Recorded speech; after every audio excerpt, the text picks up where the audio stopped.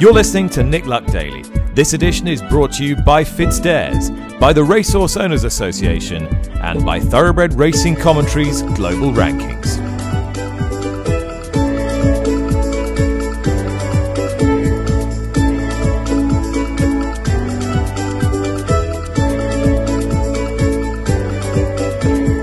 Hello and welcome to Nick Luck Daily, the show that brings you the latest news and the sharpest insight from around the world of horse racing. It is Monday, the 14th of February. A very happy Valentine's Day to all of you out there. It's Tom Stanley in for Nick today, and we've got plenty to get through. We'll have some weekend reflection for you, but we start with that video which emerged early Saturday evening after racing of licensed trainer and one of the most celebrated riders and horsemen of all time, Sir Mark Todd, being seen striking a horse who refused to go into a water jump. We are, 36 or so hours on from that video emerging. We'll really bring you all up to speed with regards to everything we know now. First of all, Dave Yates, newsboy of the Daily Mirror, joins me. And Dave, what was your initial reaction? Yeah, I was shocked. I was disappointed. I was dismayed, Tom, by what I saw. I'll explain for anybody who doesn't know what's happened over the last, 48 hours, what this issue is. On Saturday evening, I think it was, there was a video that appeared on TikTok, and it showed Sir Mark Todd at what looks like an eventing clinic, whereby a woman riding a horse is trying to get that horse into a water obstacle.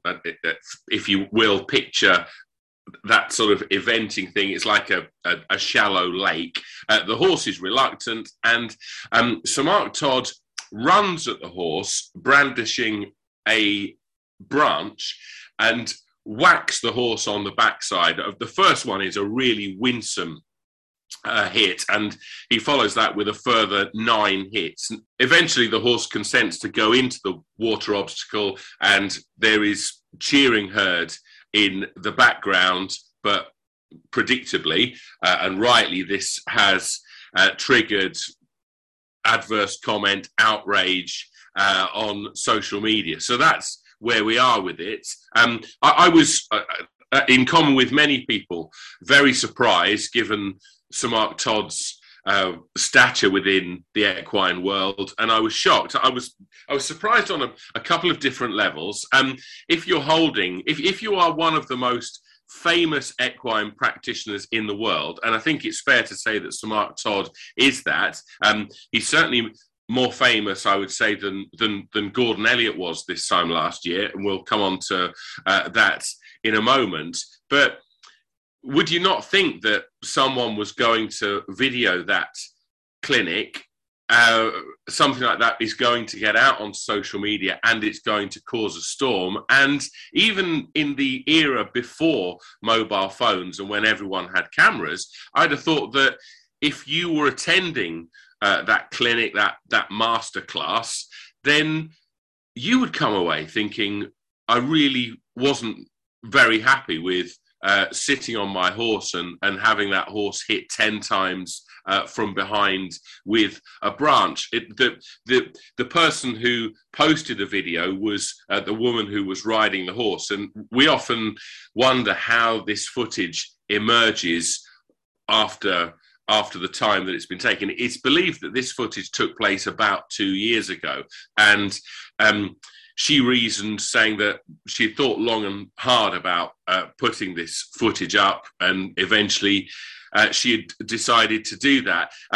It should be said there were lots of people who came out in Sir Mark Todd's defence, and they would say that, or they said that his level of expertise is on a different plane to that inhabited by those who seek to criticise. But I think there's a very quick and obvious answer to that, and that is simply that we would not expect someone to hit a horse 10 times with a branch who has the level of expertise that Sir Mark Todd obviously has. He has acknowledged that himself. There was, I think, something of a damage limitation exercise, or at least you could see that way. You could look at it that way, or you could interpret it as a sincere apology. He said, "I wholeheartedly apologise to the horse and all involved for my actions in this video clip." This was an apology on Saturday night.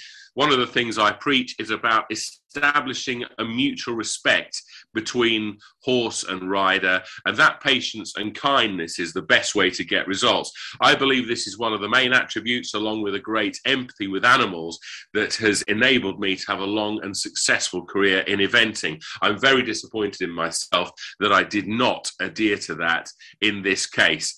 I think that those of us who have dealt with animal sports, and in our case horse racing, for sufficient time, realise that there are physical practices that go on in order to encourage horses to do what we want them to do. This isn't My Little Pony.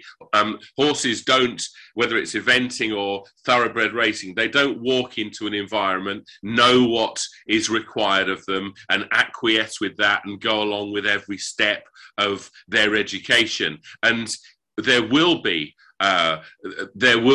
physical processes that are undergone, because you can't sit a horse down and say, right, well, this is why you're here and this is what we want you to do. But those practices take place within ethical boundaries. We all know that. And in this instance, I think by pretty common agreement, unanimous agreement, maybe not, but certainly a very strong, overwhelming majority, what Sir Mark Todd did in that video of a couple of years ago, it sits well outside those ethical boundaries. Just want to come back to two things you mentioned in that initial response, Dave.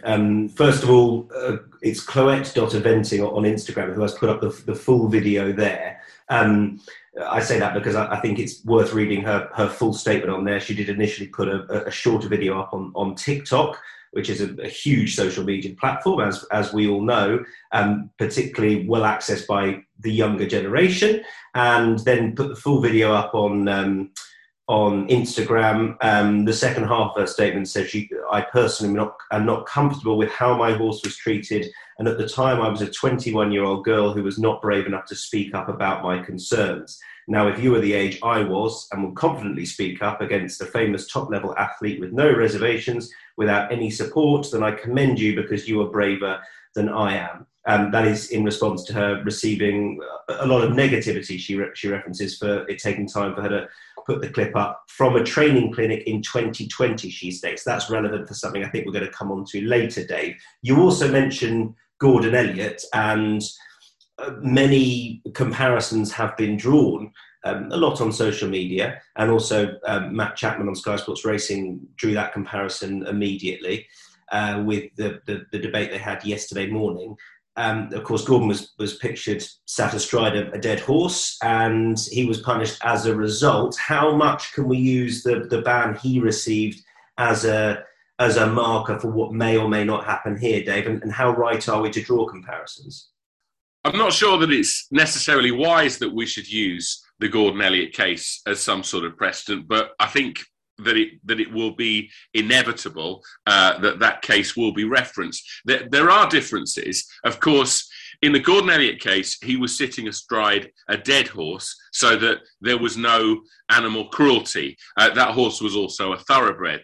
This one was very much alive, was an eventing horse, and the issue did not it doesn't concern the training of a thoroughbred. However, there is a very strong case that this horse, who was alive, was the victim of some form of abuse or cruelty. That is certainly what the charge that would be brought against Sir Mark Todd would state. I think that what is common to both, Tom, is that they both were in breach of that essential part of that essential clause in the contract under which horse racing's license to operate exists, and that is respect to the horse.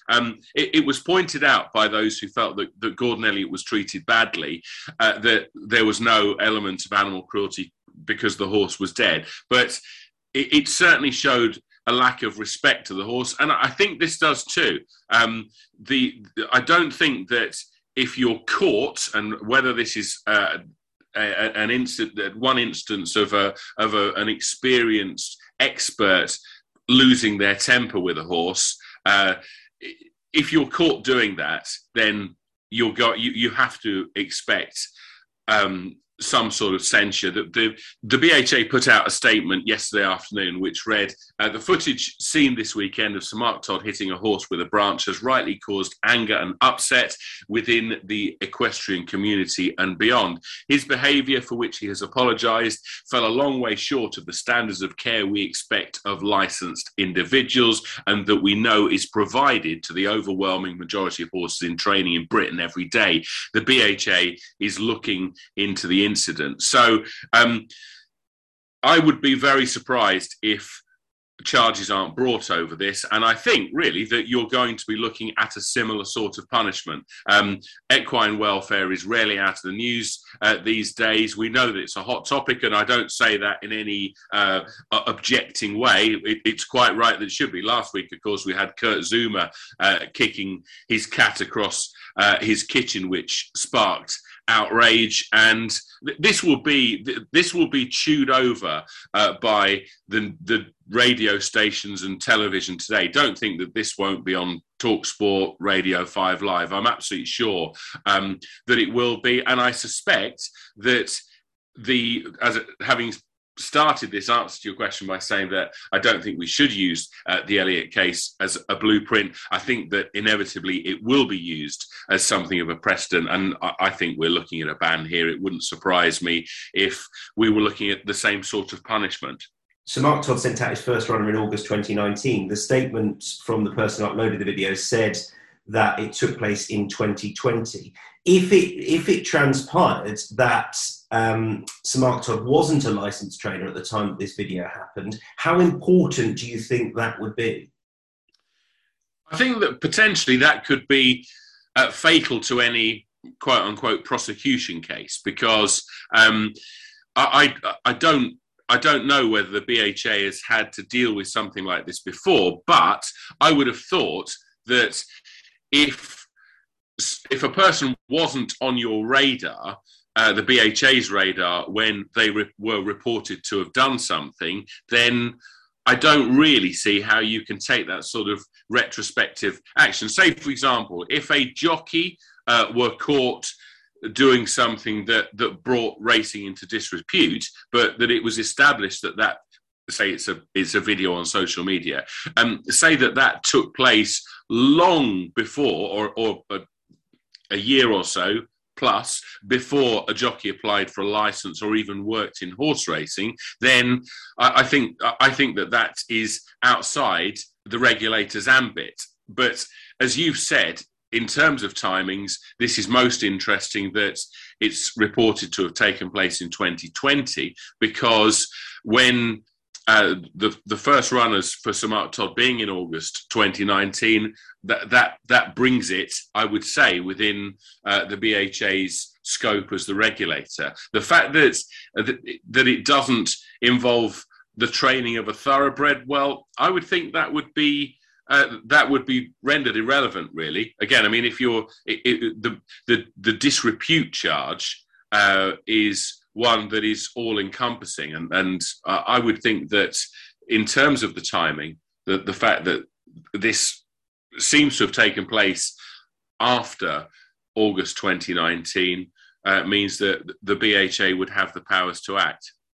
Dave, I mentioned obviously that the first video was put up on TikTok, huge social media platform. The longer videos then uploaded on Instagram.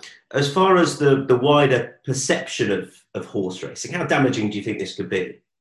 Again, to refer back to the Gordon Elliott case, this was somebody that was very well known in the horse racing world because of his achievements, winning Grand Nationals and victories at the Cheltenham Festival, including in the Cheltenham Gold Cup. And so in many ways, when that footage emerged a year ago, people saw that as emblematic of what goes on in horse racing. And this will be, I think, a similar thing. It may be that, well, it will be that most people associate Sir Mark Todd with his achievements within the eventing world, the gold medals in Los Angeles, was it, and Seoul 84 and 88. And many people won't realise, in fact, that he's now a thoroughbred racehorse trainer. But it will seep into our world without any question at all. As I say, I mean, Elliot was squarely in the middle of it, and Sir Mark Todd, in the public perception, possibly less so, but we'll all be grouped together in the phone-ins that take place in broadcast media this afternoon, and it will inevitably cause damage to the image of horse racing. So much goes on in yards up and down the country where the standards of welfare are as high as they possibly can be.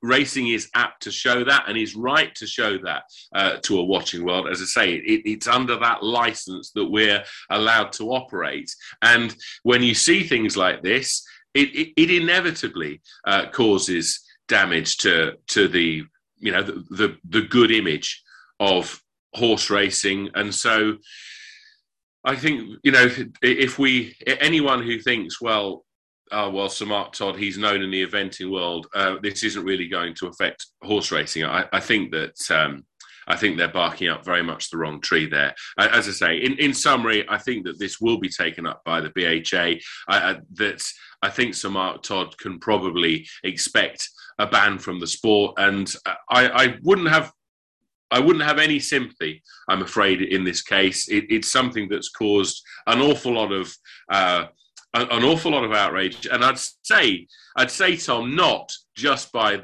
those who seek to be offended and outraged by things that they see on social media, of which there are a great many who do that. But I think this has caused genuine outrage, genuine disappointment, genuine concern. I would say that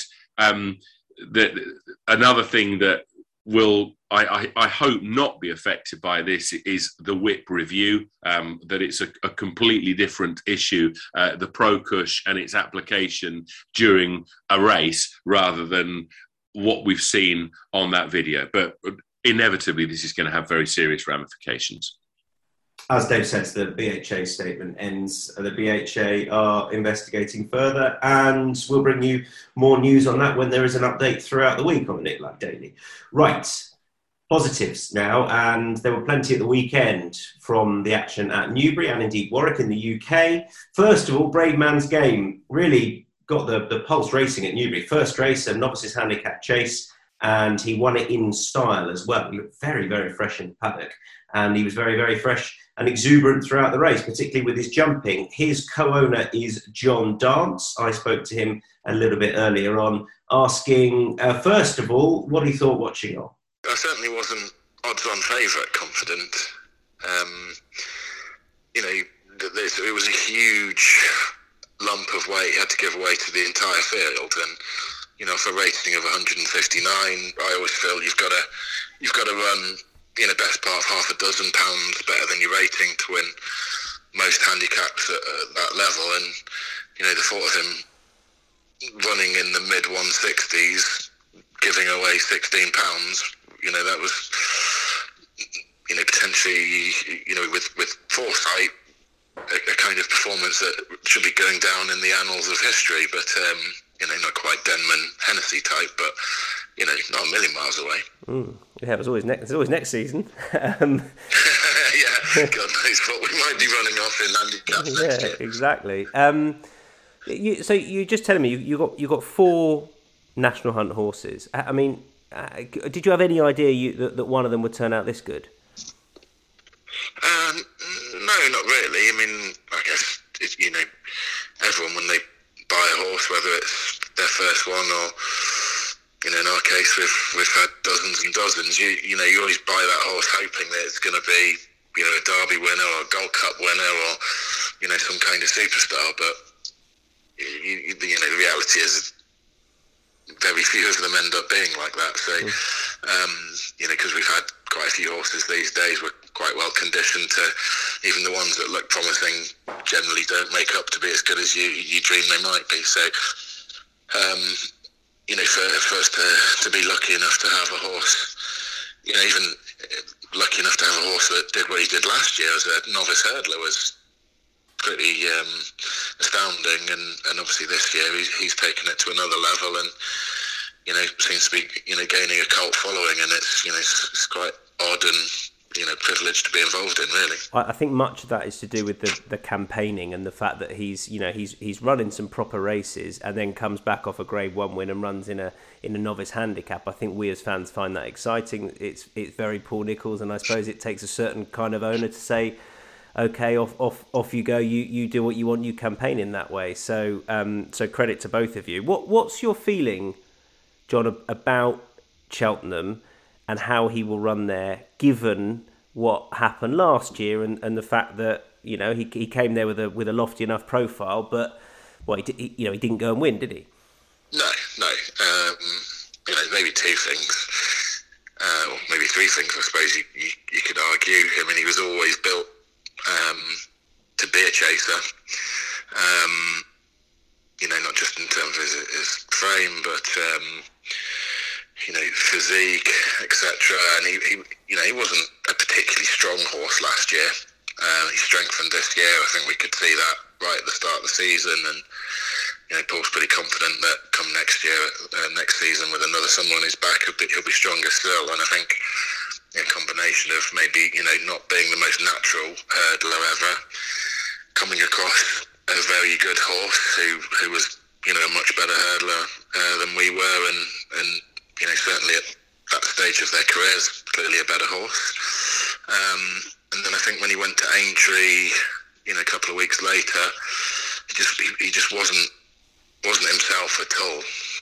And I half feel that his Cheltenham performance may have been sort of somewhere between his best and maybe being sort of flat like he was at Aintree. Maybe it was just, whatever it was that affected him at Aintree. Maybe, it was just early signs of that, because he didn't quite look himself to me that day. That, I'm not trying to make excuses for him. I think, certainly last year Bob Wallinger was, an absolute machine, and I think anything would have struggled to beat him regardless of how on form they were. I thought. Sorry, I just to say, I go back to Paul after the Kauto Star. I thought I remember pretty much the first thing he said when I mentioned Cheltenham this year was he brought it straight back to Kempton and next year's King George, as if to say, look, whatever happens, I can't wait to get him back to Kempton for a King George. I mean, is that in the forefront of your mind as well as to what he might achieve next year? Yeah, no, 100%. And I think they probably had a similar thought to Paul, but without it, discussing it with each other, or obviously Brian Drew, our co-owner. But he just seemed to suit that trip and track so well. 3 miles, but it's a sharp enough track. You've got to jump quickly and efficiently, which is obviously right up his street. And he showed a turn of foot at the end versus a Hoy Seigneur. It wasn't a case of two dour stayers, one outstaying the other. It was a genuine turn of foot, I think, from the second last, which was great to see. And I had the same thought that that should be our objective, and you sort of work backwards from that. And if Cheltenham fits in it without damaging our chances of what is now this year's King George, then happy days. What sort of buzz do you get in comparison to the flat? How do they compare for you as an owner watching your horses across both codes, John? It's starting to get closer.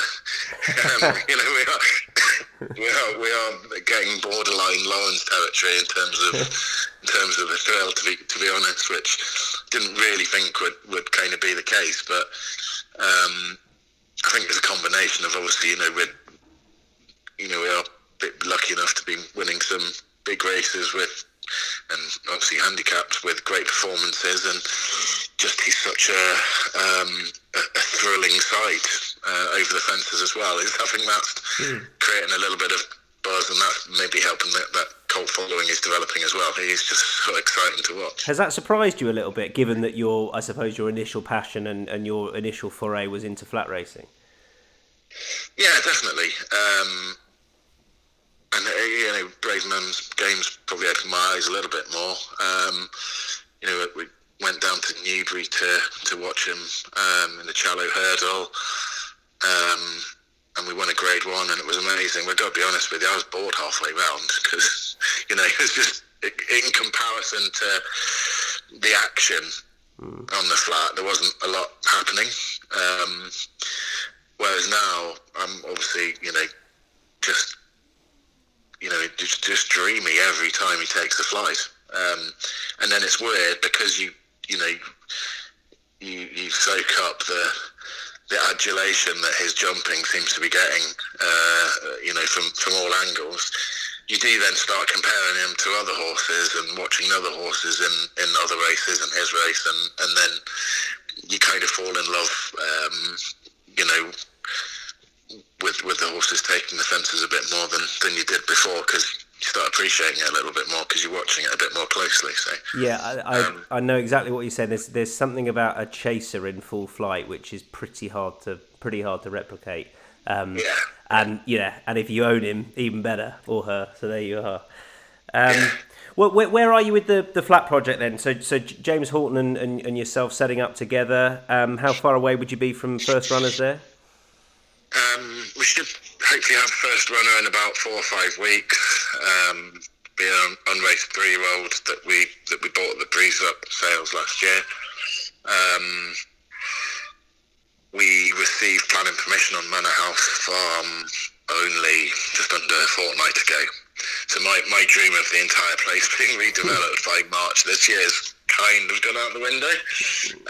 Thankfully, we leased a temporary yard at the other end of Middleham, and James has got a full yard of 32 horses now, and we're pretty excited for this year. Mixture of maybe almost a dozen older horses, some with experience, but obviously mainly it's unraced 2-year-olds and a couple of unraced 3-year-olds, so it's quite exciting. We're all looking forward to it. Dave, I thought it was a fantastic performance from Braveman's game, first of all. Did it answer the questions that we were asking on the Nick Luck Daily last week about Paul Nicholls' horses? We heard from him earlier on in the week as well. We know that he had a few days with no runners. Are the questions answered? I don't think they were answered comprehensively, Tom.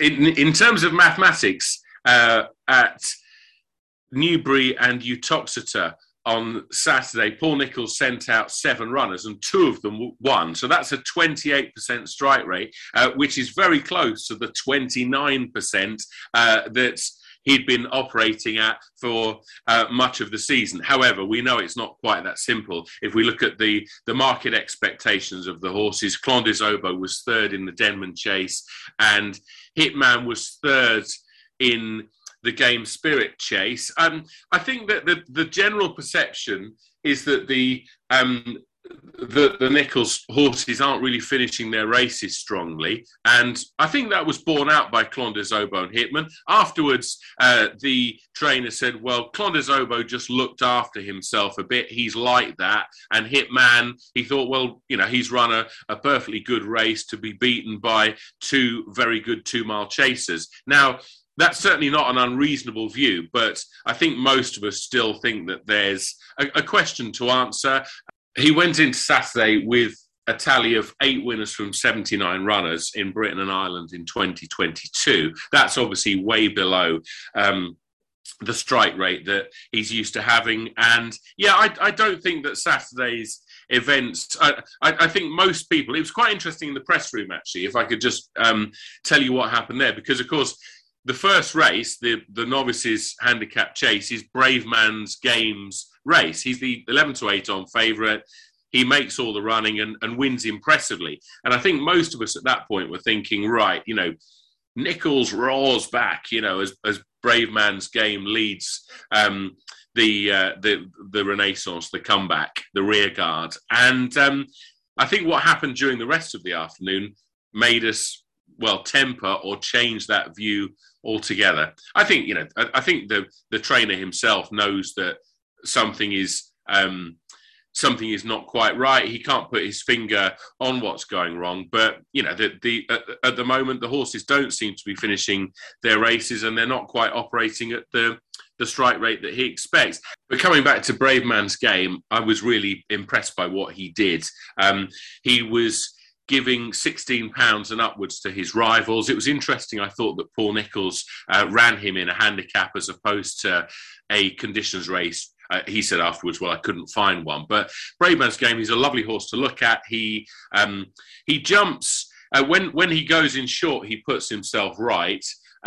There's still a little bit of polish to be applied in that area, possibly, but I think all the raw attributes are there. He's a really exciting horse, and he'll put it up to Galopin Des Champs, I think, in the 3 miler at Cheltenham next month. He's 4 from 4 over fences now, and I think in a relatively short career, he's a horse that I think lots of us have great affection for, and hopefully that will continue into the seasons that follow.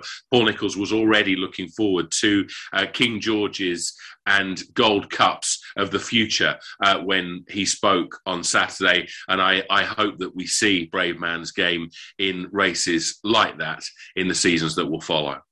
Can I pin you down, Dave, to pick out one other performance between Glory and Fortune winning the Betfair Hurdle for Tom Lacey, Stan Shepherd, Edwardstone, you might want a couple of these, of course, Dave, Edwardstone winning the Kingmaker for Alan King and Tom Cannon. We also saw Funambule Sivola winning for Charlie Deutsch and Venetia Williams, the Game Spirit, and Eldorado Allen won for Brendan Powell and Colin Tizard, the Denman Chase. Which of those really struck you as a sort of headline writing performance? I'll take 2 of those, Tom. Glory and Fortune, obviously a landmark winner. Well, Tom Lacey and Stan Shepherd. The jockey in particular has had an outstanding season, and this was yet another big prize to go his way. But I think, probably the headline act for me was Edwardstone. This horse is already a winner at the highest level, of course, when he won the Henry VIII Novices Chase at Sandown in December. That day, Third Time Lucky was a long way behind. I think he was about 16 lengths behind Alan King's horse that day. He narrowed the gap to 4 1/4 lengths at Warwick on Saturday, but Edwardstone looks a really exciting horse. He's an assured jumper. He's now, I think, about a 2-1 favourite for the Arkle Challenge Trophy at Cheltenham next month. He's one of the few British-trained horses for the Grade 1 for the championship events, and he's deservedly so, I think, on the strength of what he's done so far. He looks really exciting. He carried a penalty there at the weekend and did so, just shrugged it off. I think he looks a really exciting chaser for the future, and also for the Arkle on March the 16th. Right, slight change of tack now. We saw Lord Glitters win in brilliant style, in the way that Lord Glitters does, on Friday at Meydan in Dubai. Won his second Singspiel Stakes, and he's a hugely popular horse. He runs in the colours, of course, of Jeff and Sandra Turnbull. They run Elwick Stud, the late Jeff and Sandra Turnbull, and Nick is their son. Nick joins me now, the CEO of Elwick Stud. If we can reflect first of all on Friday, what a performance that was. How did you feel watching on, Nick? Proud, immensely proud. He's just been a wonderful horse for the family for a long time now, and the public just seem to have jumped on the bandwagon of it, and it's just a big ride that everybody seems to be enjoying. Everybody I speak to says the same thing. He's made out night, or he sent us out last night. Thanks very much for the tag thing, but it was a conscious effort a few years ago with him, really. He was, because of his age, we made a point of saying, look, let's leave him in training all year. And not really hammer him, but, just sort of keep him ticking over. It's a lot more difficult for an older horse to come back after a break. And we just thought, well, let's reduce them breaks to virtually nothing. He has an easy life at home anyway. And it seems to be working, just keeping it as easy as possible for him, really. I think there's something about there's a few things about him. One, the fact that he has stayed in training for such a while now means that, as you know, we don't always get on the flat, but that the public can really buy into his campaigning, and perhaps the fact that he's a grey, perhaps the way he does it as well. He's going to be dropped out, and he's going to have to pick his way through the field. That makes it all the more exciting. But he'd be one of the most popular flat horses around at the moment, I'd say. Well, without a doubt, and you're correct. I mean, the way it comes at the end, normally, it unfortunately, you get a lot of races where that if he's front to back is 17 lengths, it's a lot more difficult than when it's 7 lengths, But unfortunately, it's just the way you've got to run it. You can't light him up early. He does travel very, very well at a high speed. Because of his stride length, I think, really, more than anything. But he's a beautiful horse, and the grey certainly seems to sparkle in the desert anyway. Yeah, definitely. I'm interested about the international campaigning. It's something, of course, that your folks and David O'Mara did successfully with Mondialiste as well. Is there something about it that sort of lends itself to your horse? Is there something about it that excites you, travelling these horses abroad? It certainly excites the family. It was a big reason that Dad purchased both of those horses, if I'm honest. He wanted to race abroad. He wanted to go to the Breeders' Cup. He wanted to go to Hong Kong. These big meets in Dubai, and it's very exciting. You get to travel around as a family. And we've had a lot of joy out of it over the last 5-6 years. So it is specific. Yes, he did do it consciously, knowing that he wanted to race around the world. But obviously with Mondi, he was looking for a stallion, and to keep him going till he was 7 as well just shows what a good job David does, And obviously you've got a stallion in the form of Mondialiste. He's in France now, is he? He is in France. Yes, we stood him for the first 2 years here. But as you know, I always find that the English market is really the stallion side is it's generated from agents rather than real figures, certainly in the first 2 years. And I think the French don't do that so much, they're far more family based. So if they'll look at the family of the horse, and Mondialiste fits into that really. He comes from a French family. His dam sire's Caldoun, which goes back to Caro, which is a big thing in France, and the numbers that we're looking at getting in France seem to be higher, considerably higher anyway. So it's looked like it's been the right option. We do support him still. I'll be sending another 10 to 15 mares out this year, and we're probably sending 8 to 10 3-year-olds out of France to run who are Mondis, just to sort of back him up over there, How conscious are you, Nick, of carrying on the great work that your dad did, and that he really laid the foundations for what's becoming quite a big operation now? It is becoming quite a big operation, and it was his love. There's no two ways about that. But his first horse he bought was around 99, I think, and he fell in love with the game straight away. And if I'm honest, during the last 10, 15 years of his life, it was a shared love that we both had, and it's just exciting for the whole family to see that it's coming to fruition. But as you know, in the breeding game, nothing's quick. It's a 2, 3, 4 year thing, You send your mare to a stallion, and you're not seeing that on the track for 3 years. Yeah. So getting that thing going, which he did, and the start, and obviously the hardship that you take in the first couple of years, I'm just glad he was here for, But to get it where it's at now, and where we potentially will be going, is very, very exciting at the moment. Nick, great stuff. Good luck going forward, and well done again with Lord Glitters. Fabulous to see. Wonderful. Thanks, Tom. Dave, that is us for today. Please, can you send us away with a winner? We're going to the 5:30 at Wolverhampton, Tom. Axel Jacqueline, a horse who's had a second and a first to his name from 2 runs in 2022. Last time out, made the running over course and distance to score with ease in a classified stakes. He's into a handicap here of 52, but I can see him winning again. There shouldn't be too much competition for the lead. I think Axel Jacqueline can make all here. It's the 5:30 race at Wolverhampton, selection number 5, Axel Jacqueline.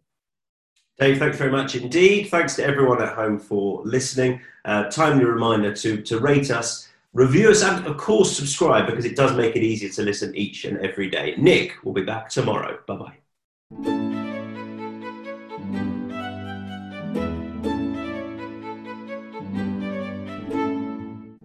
You've been listening to Nick Luck Daily, brought to you in association with FitzDares, the Racehorse Owners Association, and Thoroughbred Racing Commentary.